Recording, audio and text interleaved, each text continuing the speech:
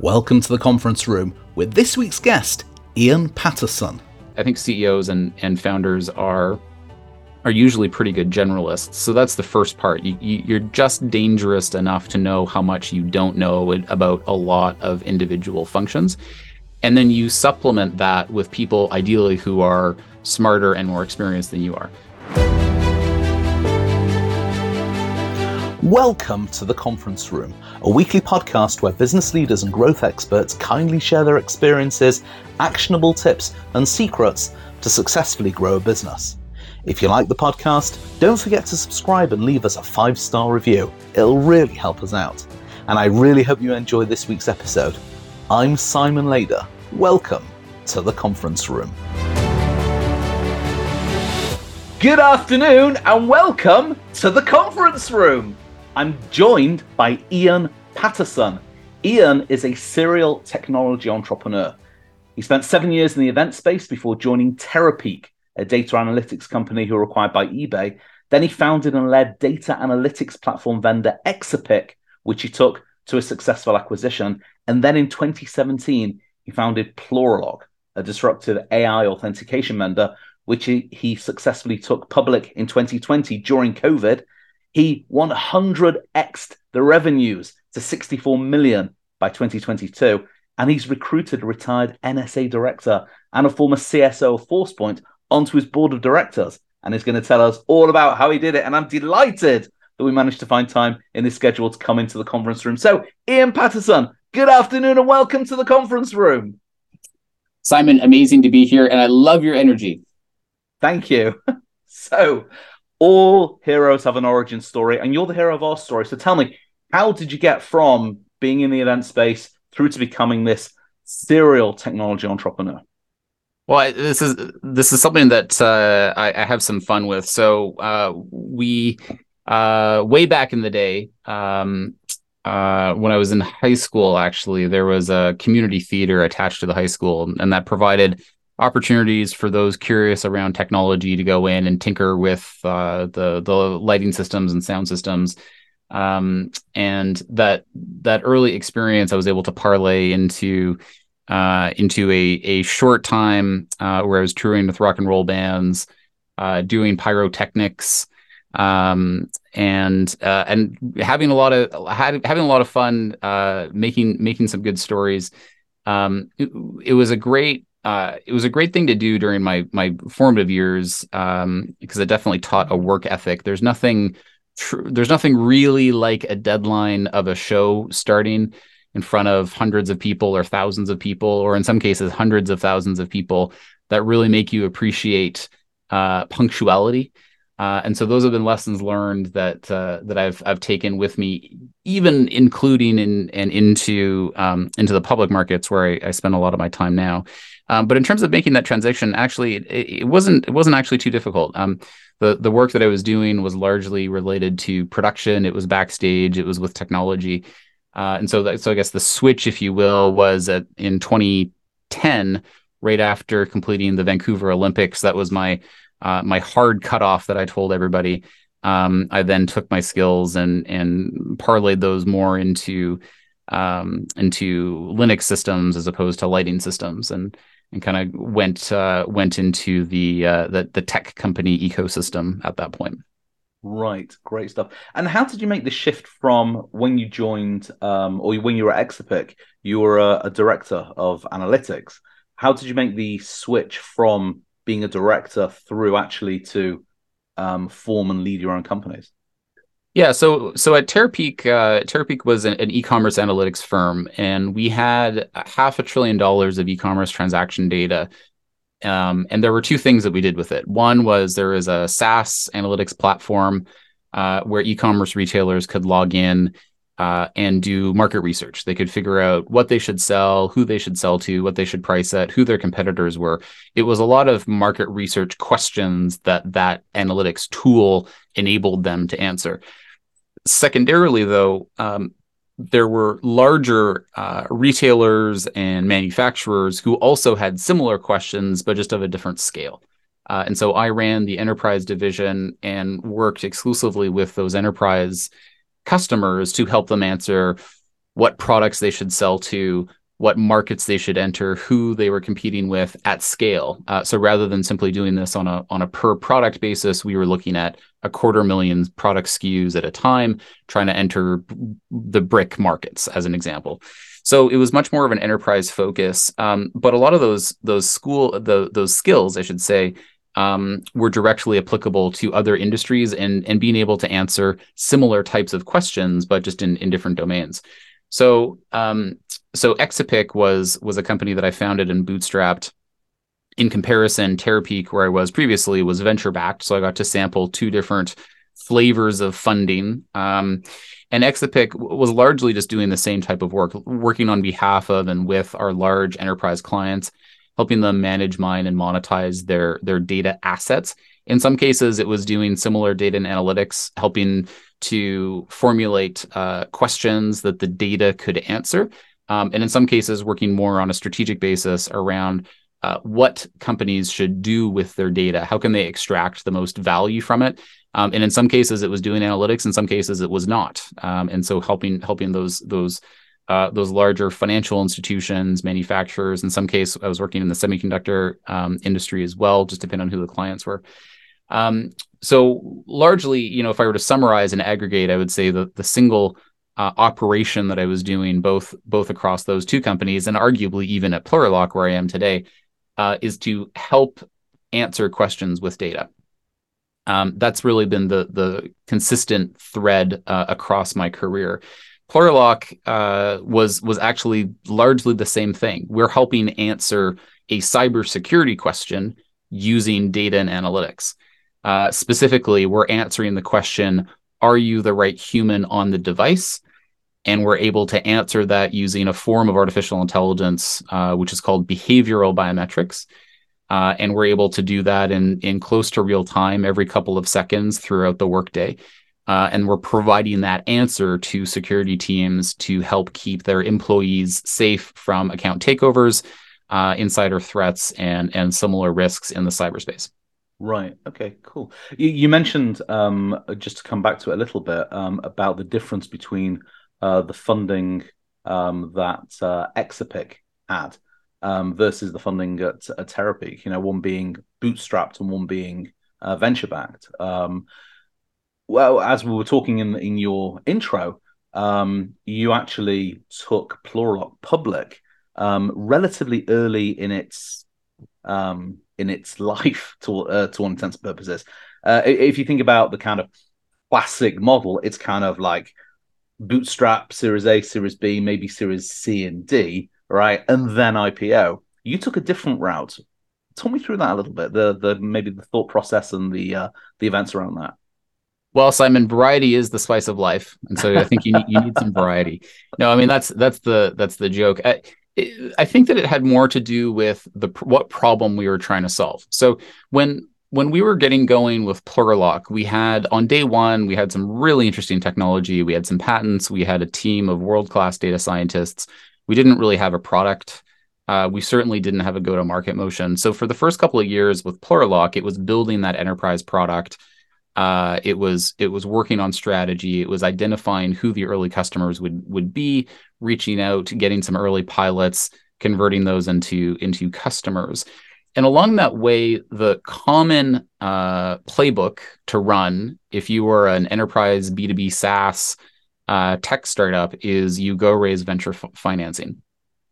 We had raised about $4 million privately. That was mostly through angel investors. It was a handful of very small micro funds.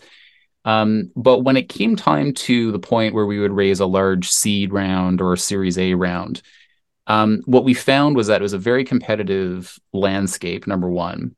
The second thing that we identified, though, is that there were literally thousands of other cyber startups who were all effectively trying to do the same thing. They were all running the same playbook. They were reaching out to the same investors. They had similar stories. They had similar backgrounds. The specific nuanced problem might be slightly different. Maybe they were initial authentication. Maybe they were cloud authentication. Maybe there were different ways of sort of tackling the identity problems. But it was still extremely competitive. And so we were coming at it from from a position of weakness in some respects because I am Canadian, company was based in Canada, and our early customers were actually federal. They were U.S. Department of Defense, U.S. DoD, and so it didn't look and feel exactly like a Silicon Valley based startup selling to banks and financial institutions and kind of mid-market commercial clients. And so because we didn't pattern match exactly with what the ideal would be for a venture-backed company, we were coming at it from kind of a point of weakness. So that was the first part. The second part that we identified, though, was that because cybersecurity is so fragmented and because there are thousands of providers out there, the customers were also having a massive problem simply finding the right solutions and procuring the right solutions. So I have one statistic. We have an advisor. He was the former chief information security officer for a top 5 financial institution. And when he was the CISO at this top 5 bank, he had over 200 cyber products from over 100 cyber vendors. Now, if you're a top 5 bank, you have an army of procurement people. You can deal with that. But if you're anybody else, if you're even a Fortune 1000 company, it's very difficult to manage the amount of cyber products you need to deploy in order to have a robust defense in-depth strategy. So part of the problem that we were identifying was just a procurement problem. Forget about whether you're the latest, greatest, best cyber product. If you need 20 cyber products to actually successfully mitigate against all of the threats that are out there today, then it doesn't matter how good your product is. Cyber is a team sport. You actually need to deliver solutions which encompass multiple problems, encompass multiple products. So we identified that as we were going through this funding conversation, we also identified this problem around complexity and fragmentation. So that led us down to a channel strategy where we would sell through channel resellers rather than just going direct and selling our product. We would work with channel resellers to bundle multiple products and services together to actually have a solution, a consolidated solution for the customers. And then the last key learning here and observation was that a lot of these value-added resellers and what we call solutions providers, which encompass both systems integrators and resellers, et cetera, we're going through periods of transition. So there were a lot of baby boomer mom and pop VARs. They were looking to retire. And so we saw the complexity and the fragmentation of the market. And we also saw that there was an opportunity to help with those transitions. And so because of that, we adapted our go-to-market motion to include the acquisition of these channel providers, these channel solutions providers. And because we now had a different go-to-market, that actually opened up a different funding mechanism. And so because of that, we took the company public right in the middle of COVID, in the middle of 2020, or towards the end of 2020, but in the middle of COVID. Went public very early and then used that public share currency and access to capital to complete 4 acquisitions. And so we were able to grow successfully revenue from approximately $500,000 a year at the end of 2020 to we closed out last year, 2022, with $64 million in revenue. Wow. That's extra. 100Xing in what, 3 years is miraculous, I would say. That's an incredible story. Wow. So you're clearly somebody who doesn't necessarily slavishly follow the kind of received wisdom. So what's your philosophy around leadership, particularly when it comes to like scaling early stage organizations? Well, I think growth is hard, regardless of whether you grow through organic means. If you raise a large Series B and you double headcount, I think growth is challenging. In particular, if you grow through acquisition, you don't necessarily get to select everybody who's going to join your team because you're growing by step function and you're going to add a ton of people quickly. And so it's challenging. I think the more prep you can do ahead of time, the better off you're going to be, both for yourself as well as for the new team who are going to join. And so you can show that leadership by by repetition of values, by trying to articulate a North Star, by having a strong and compelling mission of what you're ultimately trying to do. I mean, for us at Plurilock, we have a lot of solutions that we help our clients with at the end of the day. I mean, there's the AI through our product, through Plurilock AI. There's also a lot of other stuff that we're doing, but it's all in pursuit of service. And so we feel that we're able to best serve our customers by providing that breadth of capability. And ultimately, selfishly, we get to keep ourselves safe by keeping our customers safe, because the customers that we help and serve are government agencies, they're large enterprises, they're people who we bank with, they're people who administer our healthcare. And so ultimately, we've got kind of this self-interest of, hey, I want my data safe with the businesses that I do business with and interact with, and therefore, if we can provide service to those organizations, we're going to help everybody. So I think having that vision of where you want to get to, that mission and purpose of why you're trying to do what you do, allows you to communicate at a scale when even if you don't have the time in the day to be able to have one-on-one conversations with everybody in your company, you can still provide that leadership and that guidance, even at a larger scale. Right now, I love that. So when you were first starting Plurilock, and maybe back in your sort of Exapic days when you were kind of bootstrapping it, um, how did you recruit and find your first team? Your the people that were going to be responsible for finance, the people who were going to be responsible for sales, the people who were responsible for products. Perhaps with Plurilock when you were finding these first data scientists. How do you go about finding the key people that you need to do the things that you can't or won't have the bandwidth to do?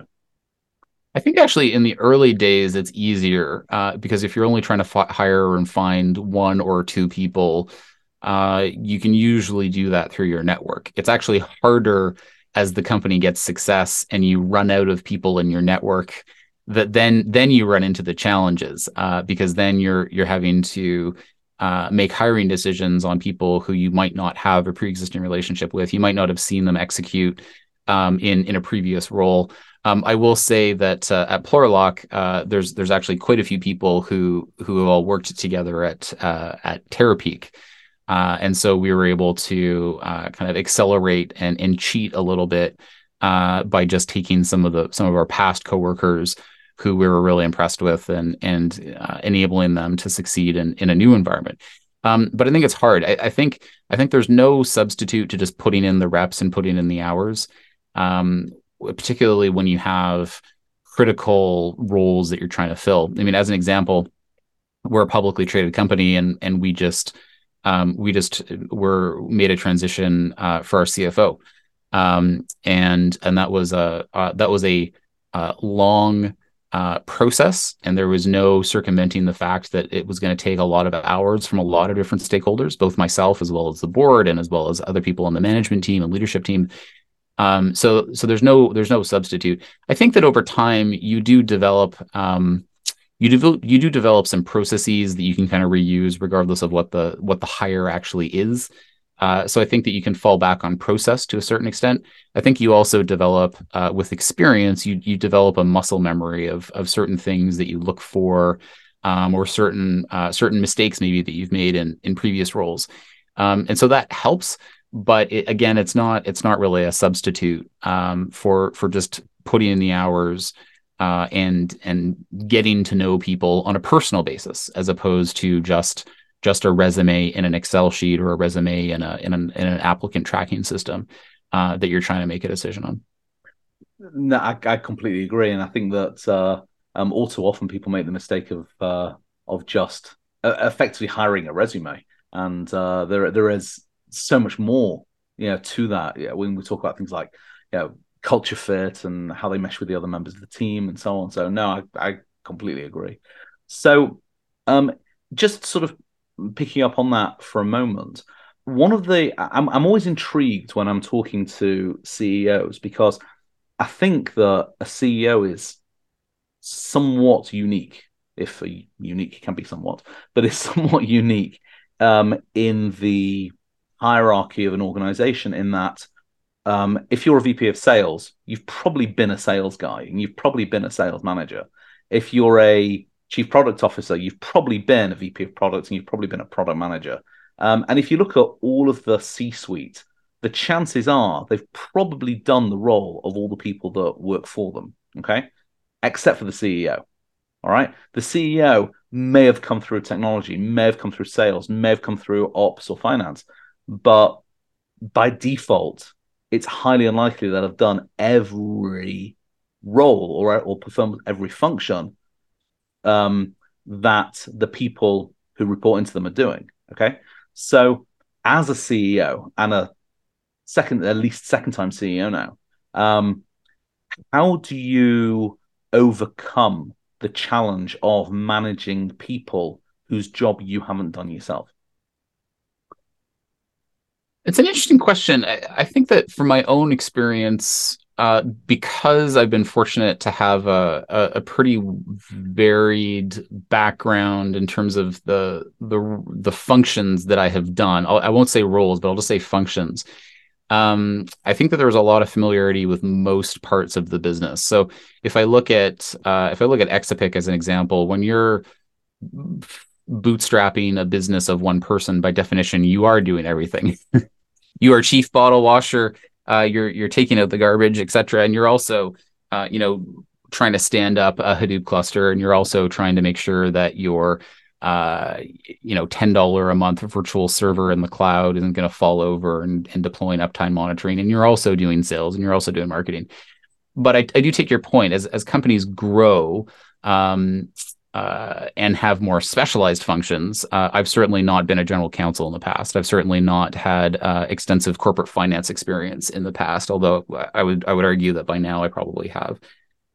So I think that is a bit of a challenge. It's usually grounded, though. I mean, most founders, most CEOs that I know are really good generalists, and they might have one or two crafts that they've picked up. I mean, they might be a great marketer. They might be a great product person. I think in my case, I've always had a split between sales and technology.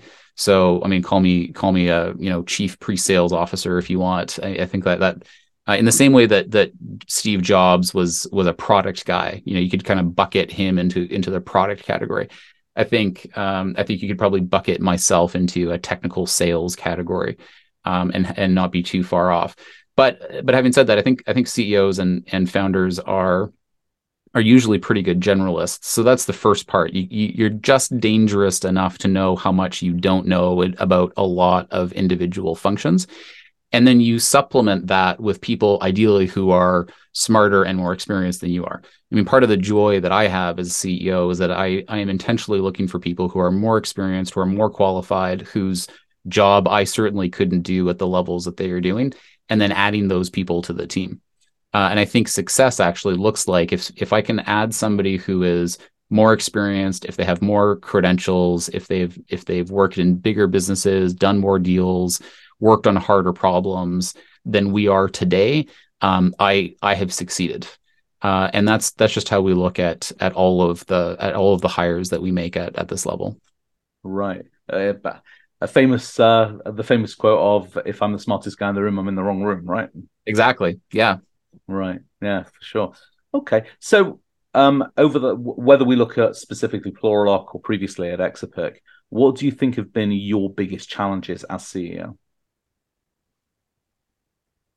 I think that the funding structure was different between Terapeak, which was venture backed, Exapic, which was bootstrapped, Plurilock. We went public at a very early stage, and we're now growing through acquisition. So I think that there's been steep learning curves across all of those different funding structures, which has translated into culture, which has translated into resource availability, which has translated into capacity.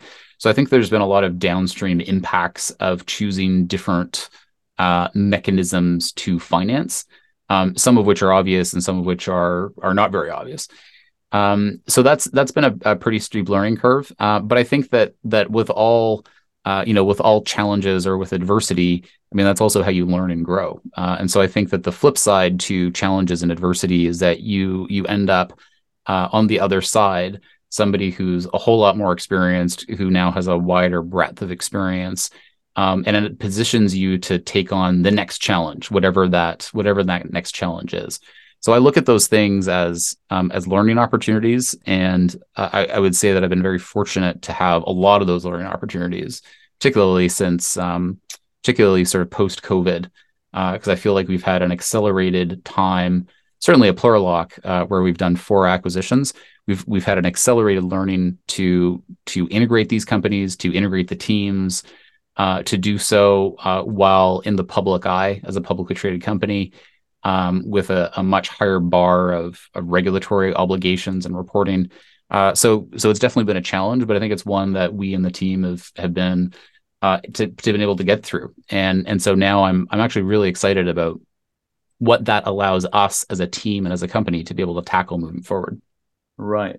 Just to pick up on just you mentioned about the heightened regulatory compliance that you have to obviously adhere to as a small, typically and probably traditionally very nimble organization, and you as a sort of a startup founder, how did you first of all, how did you get your head around all of the various sort of compliance issues of becoming a public traded company, and how did that impact on the culture and just the kind of day-to-day operating rhythm, where from the days or weeks before you went public, you could really do what you want, to the day after or the days leading up to, where you had to be a lot more, for want of a better term, by the book.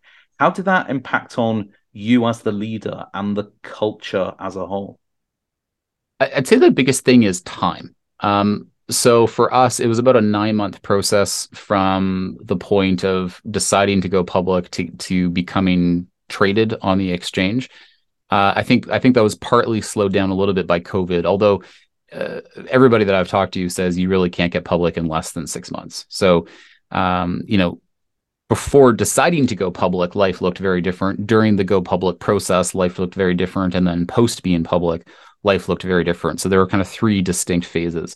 I think the biggest thing was the op tempo. When we were private, it really didn't matter if we closed the end of the month within 5 days or 6 days. It really didn't matter. I mean, we didn't have audited financials. We typically just did a review engagement, and whether it closed on the 30th or the 1st, there wasn't really any negative ramifications. As a public company, it's completely different. You must file your financials on time, or else, and the or else is actually fairly grave and significant. And so the downstream impacts of that are pretty wide reaching. It means that everybody in the organization needs to work towards those deadlines. Now, in some cases, some departments are more affected than others. So sales obviously will have specific targets that they must close deals by. That then translates into the finance and accounting teams, where they must close the books in order to get those over to the auditors for them to review, in order to get that to the board to ultimately sign off on. And so those things have to happen. And that is for people who have not worked in that environment in the past, that is a very different op tempo. That's a very different culture. And I think that kind of going way back to my experience in the entertainment industry, working in production, it's not dissimilar from having a albeit entertainment show start at 7 o'clock on the nose. And now, to be clear, the show never starts at 7 p.m. You always have to start a minute or two late for good luck reasons. But it's gonna start at 7 or 7:05. It's not gonna start tomorrow at 7, right? It Right. has to happen that day. And so there are definitely some similarities there, in that respect. And it has a speed and a rhythm that is very dissimilar to a private company where those pressures are absent. And how did you um, guide the transition of the culture, and get people on board with that change in operating rhythm? Because if someone's used to being in a 30, 40 person company where anything. Well, I won't say anything goes, but there's a lot more fluidity, and it's perfectly acceptable for things to kind of happen when they happen within reason. To this is a much more structured, much more regulated environment. How did that impact on the culture? How did you help that transition to take place? And perhaps how did that alter your recruiting patterns moving forward? I think the big thing is if there is momentum or if there is not. And so what I mean by that is when we were going down the public process, we told the organization, here is what's going to happen. We will be public. Here are the specific dates. We must hit these dates. But there wasn't momentum yet. It was simply the CEO and the CFO telling the staff, here's what's going to happen. It took us a little bit of time to build that momentum into the machine that is the company. And now that that momentum is built, for a new person to come in, they already see what is happening. They see the reports. They see people. They might have to work an extra hour or two after 5 p.m. to get something out on time. And so they see that momentum, and it's easier for them to assimilate into that process because there's just so much momentum built into every aspect of the business. So I think that it's really that has been the key distinction, going from a standing start to having that momentum. Now, when we're adding an additional team or an additional person, it's a lot easier. I think, I think that there's probably things that you can do. If I were to do it over again, I probably would have tried to instill quarterly timelines in the business so that the transition from being private to public isn't as jarring. If you can operate the company as if it is public before you go public, then you've got a whole lot more practice and reps in.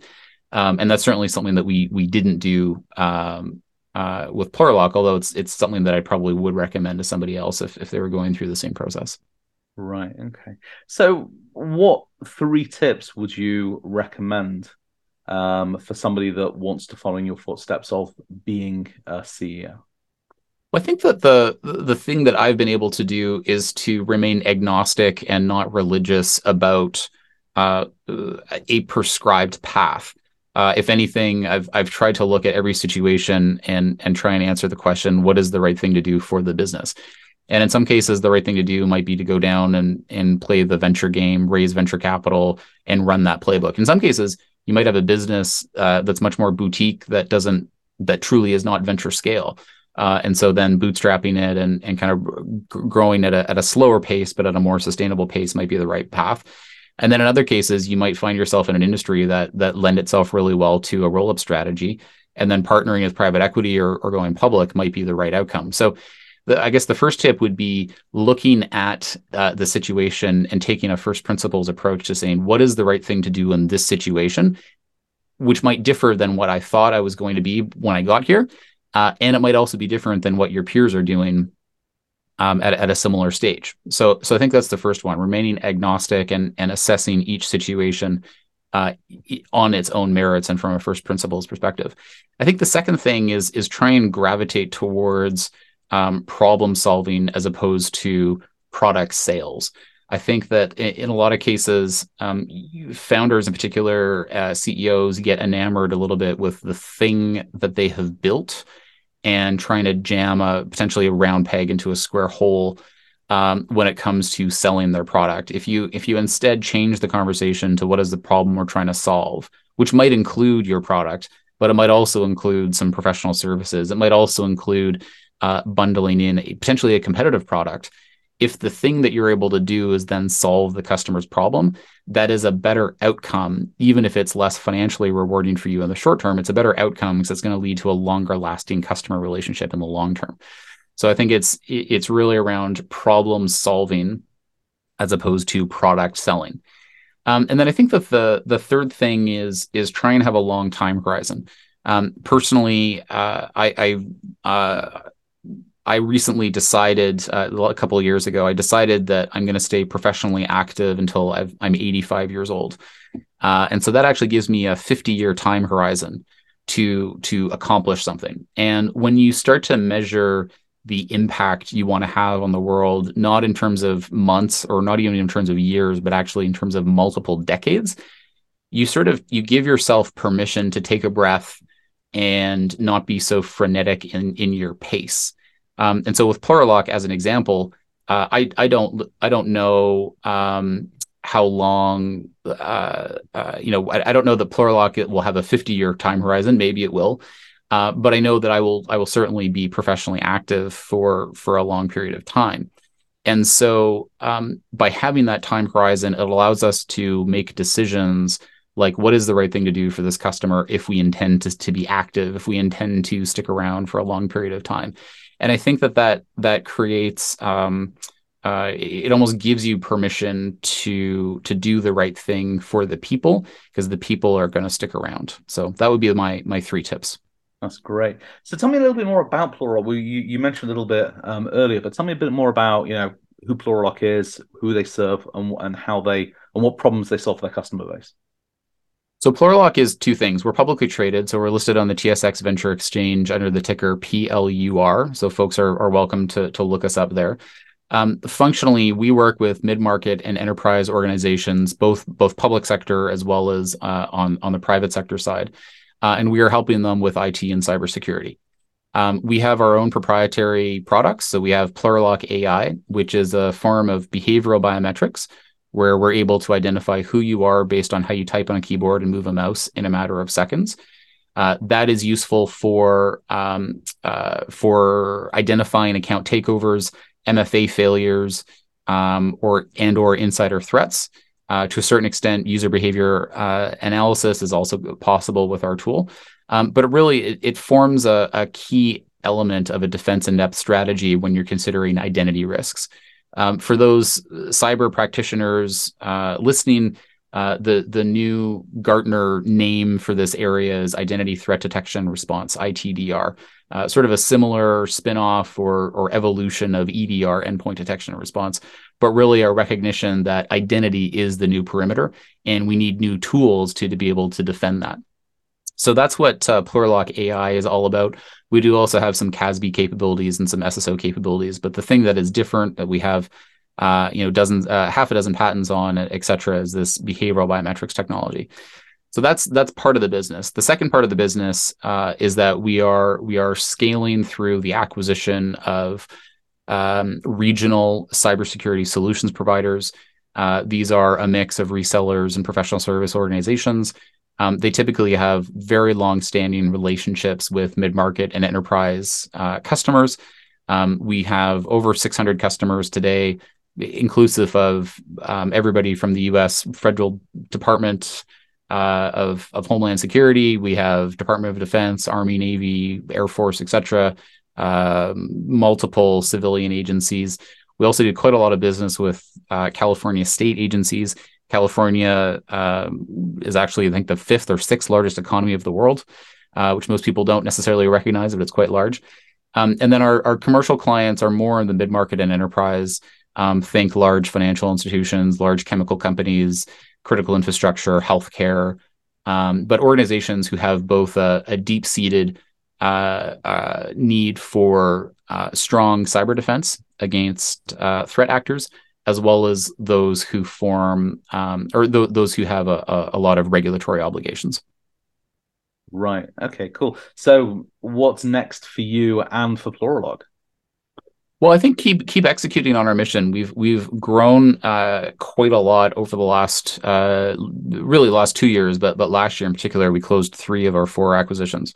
So there's a lot of work that we're doing internally right now to integrate those teams, integrate those companies, realize economies of scale, and then also cross-sell our proprietary Plurilock AI SaaS products through those sales channels that we acquire. So there's a lot of work to do right now with what we have already with the scale that we've already accrued. I think that there's also a bit of a timing element where, because of how the markets have done over the last year or two, I think that there's some opportunities for us to continue exploring and evaluating other potential acquisition opportunities. So we are trying to allocate enough time to be able to both work inwardly, but also look outwardly and make sure that we're not missing any opportunities that might come our way. Right, that's great. And if people wanted to reach out and connect with you, what's the best way for them to do that? So, following your advice, I will not give out my personal home phone number, which Simon was careful in the pre-interview to make sure I didn't do. Simon, I am curious about who did actually do that, because we might need to help them with their own cyber defenses. A little bit. So Ian@plurilock.com is my email address. I'm at Ian L. Paterson on Twitter and LinkedIn. I would also we're just about to put out a cheat sheet around cyber defenses in the age of AI, because we've had a really series of game-changing technology revelations with ChatGPT and what that's going to do now for what the bad guys are able to bring to bear. So we're putting together some content around what you should do on a defensive side as a result of these new AI tools. So that will be available, plurilock.com/cheat sheet. So that's plurilock.com/cheat sheet. And that'll be a free resource and useful both for business owners as well as security practitioners, as well as individuals around how to stay cyber safe. Great stuff. And I'll make sure we put links to all of those things in the show notes below. Ian, this has been such a joy. I've just been bowled over by not just your story and the success that you've had at Plurilock, but also how you've managed to kind of bring these two worlds of kind of like fast-moving, dynamic startup with what would be traditionally much more regulated space of being in a publicly traded organization. So I think it's been an absolute joy chatting to you. So Ian Paterson, thank you so much for joining us here on the conference room. Simon, thank you so much. Coming up next week on the conference room, I'll be talking to the CEO of VMware, Carsten Willems. What is the common pattern between my customers? Yeah, what is the profile that I should look for? And you need to move from being opportunistic, and chasing every single opportunity that comes up, to really systematically approaching the market. Thanks so much for listening. We really appreciate it. And make sure you visit our website, theconferenceroompodcast.com, to see all the other episodes and to get access to the show notes and resources mentioned in this episode.